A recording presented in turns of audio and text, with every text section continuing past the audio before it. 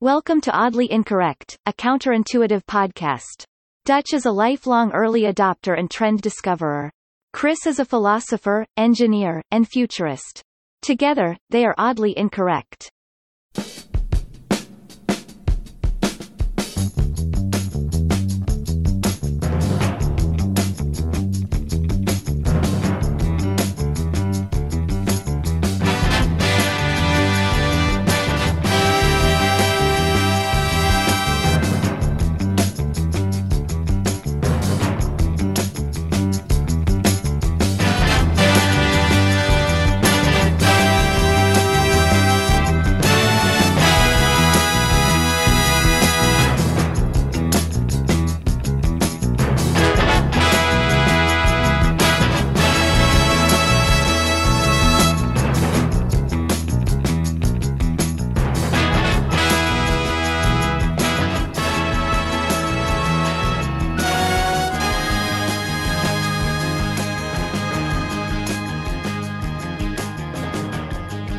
Hey, glad to know that you're still on the other side of the COVID Wuhan China virus.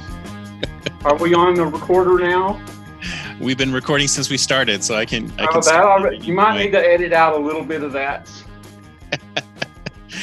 Well, that's a good question. Do you want to be topical, or do you want to talk about? Oh no. Let's go with what you were going to talk about. First thing I'd like to know is how many people have actually listened to us besides me. I don't know. I have to look at the stats. I should have prepared you for that. I will let you know in the next episode or prior to the next episode. Don't worry about the people who might be curious. This episode. Well, this is going to go on today, and then it's going to go on over the next month or so. So we can probably still keep talking about the stay-at-home orders or whatever you want to call it. Yeah, that's everybody's talking about that. One of the things is talking about something completely different. Well, not exactly. It is related, but it's not. So I guess it's tangential. I don't get to use that word very much, so tangential would be the way to do it. What I'm thinking is the ramp up of the economy. And I'm not an economist, none of that, but I am a little bit of a development person, and I know it doesn't go from the start. So, when they say reboot the economy, we don't know what that looks like ever. So, in this kind of situation, can we look back to 9/11 and say, hey, this is a similar type? Close. That's a close parallel, except that was only for like 10 or 11 days, wasn't it? That everything was shut down. That's correct. And even so, it wasn't even everything was shut down. It was just air travel. The best I remember is nearly 20 years ago. So yeah, but I think it's different. But it did. It had a major effect on the markets because they had to close. They had to close the market, the stock market, for a couple of days. Seemed like because of the computer routings that went through the World Trade Center were destroyed, best I remember. Yeah, and I think it cast like a cultural pall on. Oh yeah, on us, on everyone. Can you? Okay, let me see if I can remember this in order. So prior to 9/11, New York was pretty much not a friendly community, is the best way I could put it, right? It's dangerous and all that kind of stuff. And then about 10 months later, do you remember when they had the blackout? Mm-hmm. And you had people walking off Manhattan Island to get across the river. Yes, I remember that. Crowds of them. And, and they weren't riots, nothing like that. It was a totally different culture. And and that's kind of what they're talking about now, is it's going to be a totally different culture. I'm not so worried about the stock market because they got economists that are going to do that. But I have been thinking about small business people, because I think what I was thinking is this is really kind of going back to, you're going to look at the roots of your business, like the way they used to talk about customer service. You're going to go look at who your customers were, how much they contributed to your bottom line, the bread and butter stuff, and then I'm thinking go after the specialty stuff afterwards, after you kind of establish the base again. But Yeah. I mean, I'm just starting off thinking that way. So I thought that would be an interesting thing. Well, do you think there's going to be a dip in the luxury and just a return to the core stuff that we need? So going from wants to needs, because a lot of times people in good times are, they splurge on things that are more like wants, and then when stuff like this happens, they just fall back on needs. So what about those companies that all do the wants? Are they going to fall apart? Well, their needs are business. For the business owner, it ain't whether a want or it's not that they want it; they need it. So they've got to figure out how to reboot. I'm thinking in particular, I have a friend of mine who's a makeup artist there in Huntsville, and she's a high contact person. There's nothing she's been doing. What she's trying to do is pre-sale gift certificates, gift cards for when her business comes back up. Yep. That really got me thinking about what's it going to be like for personal services type stuff, and not delivery or any of that thing, but personal, like dog walkers, and really they have to be their hands-on type of people. So that got me started thinking about it, and I just thought it'd be an interesting thing to kind of think through, given the context of what we're going through. Yeah, no, I agree with you, because it's interesting. Prior to all this, we were all talking about how certain jobs are going to be farmed overseas, right? Anything that you don't have to personally touched with. And now it's all of the personal touch jobs that are suspended at the moment. And who knows how long they'll be suspended, and who knows what kind of precautions you'll need to take when everything gets back. So it's not as, we all thought, oh, yeah, you don't have to worry about losing your job because you're in personal care, but now all of a sudden everybody in personal care has lost their job. So it really is a black swan, because we never expected something like this to happen, and I don't think we ever expected the reaction to be this great either, because it kind of, so it actually goes to show you who can actually be resilient and who can't be. Right. Well, it's the other to go along with this.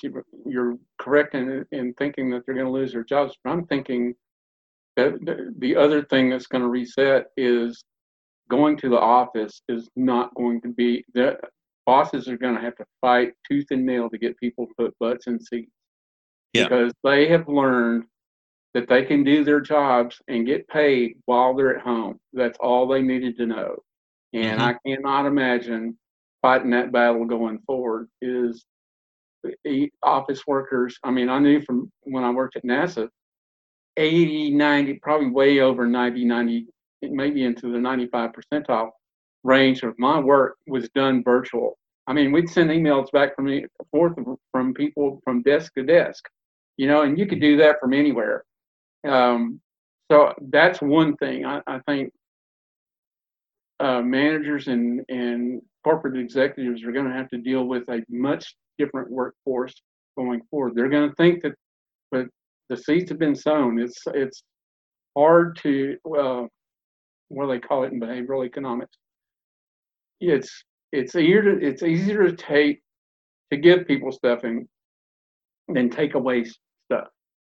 And you're going to, after a month, people are going to get used to going in there. They don't have to get up. They don't have to commute, which is one of the major things that everybody has to do.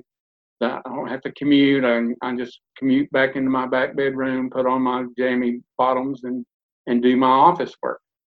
Yeah. I cannot imagine I would want to be the guy. Of course, you got all the extroverts who are not me, like, please let me back in the office. I got to have my people, and I'm like, yeah, not me.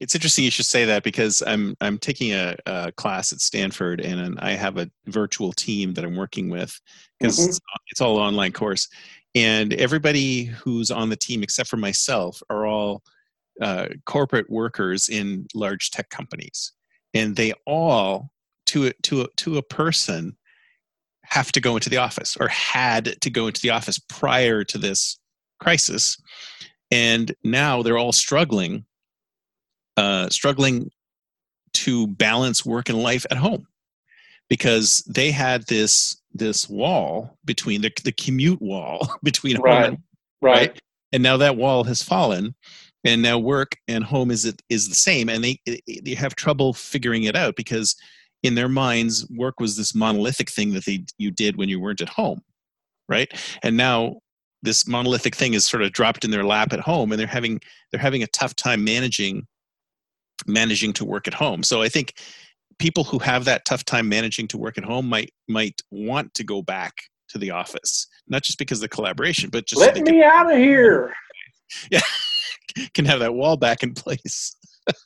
Well, it's the commute wall is a good way to put it, or it's like a psychological boundary. I mean, I know this is back when I was in San Francisco at the hospital, that when I pulled into the garage there at the hospital, and then I had probably about a 200-yard uphill walk. You know how it is. Mm-hmm. And that was the start of my game face. It was the transition from home to work. Yep. Which didn't take. I mean, it took a little bit, because I was going to get into some serious stuff when I got to the top of the hill. Mm-hmm. I mean, I'd see people that I had to interact with because they were my professional family. I didn't have a family, so that was the only people I really interacted with all day long. Yep. But you had that moment where you switch from personal time to professional time. And mm-hmm. if you've never had to do that, or you didn't ever think about it, people are going to have to reorient their home psychology, their social psychology at home. That's a lot of it, I think. Yeah, and plus, I think what's happening with a bunch of them, they have kids. So the kids are also at home. So they're homeschooling, and they just have a lot of extra work. But I think you're absolutely right. I think if the pressure of not having to homeschool the kids is gone, like the kids have gone back to school, then they're going to see the upside of not having that commute wall, which is using up so much time. And then they'll just have to somehow mentally put themselves in work mode. But I think that this also sort of speaks to the atomization of it, because right now you're seeing it as a big monolithic block of work that you do when you're away from home. And now it's like this big monolithic block of work. It doesn't necessarily need to be a big monolithic block of work, right? You could stop in the middle of the day when you have no meetings and read a book or something. Right. There is a 15, 20 years ago, there was a movement within human resources that you paid based on value, not based on time. And the whole thing was that it eliminated a whole bunch of administrative stuff. And I mean, I remember telling the head of Marshall, the COO, the assistant COO, or CFO. Mm-hmm. Telling Frank when I met him that you're the first guy I've ever met that could sign off on $1.5 billion check. And after that, I came to realize that $1 billion buys lots of details. So there's going to be not only just going back to what a lot of business is driven by want and not need. Yeah, this is what we want to do, and I think there's going to be some restructuring around that. They're going to look at it differently, in that all the details they've been paying for, they're going to say, that's a nice to have, but it's not a need to have. All the regulations. I mean, my God, I know regulations. This would be a good topic. I just asked the audience, what regulations used to apply to your work that don't apply now? And I mean, on your day-to-day work instruction stuff.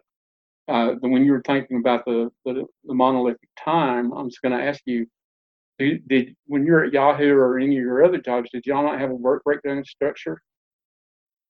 Oh yeah, well, project by project. Right, but it's the same. We applied our time to this project and this project and this project. Yep. A lot of people have not ever gone through that kind of segmentation of time or of effort, time and effort, I guess.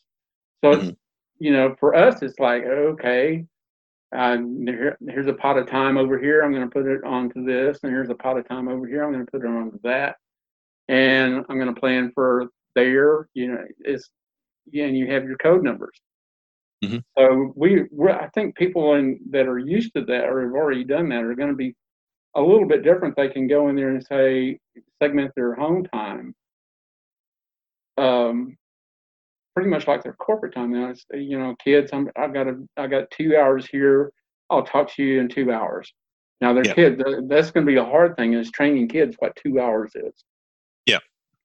Because I know when I was a kid, I didn't care what time it was. When I wanted something, that's when I was, Mom.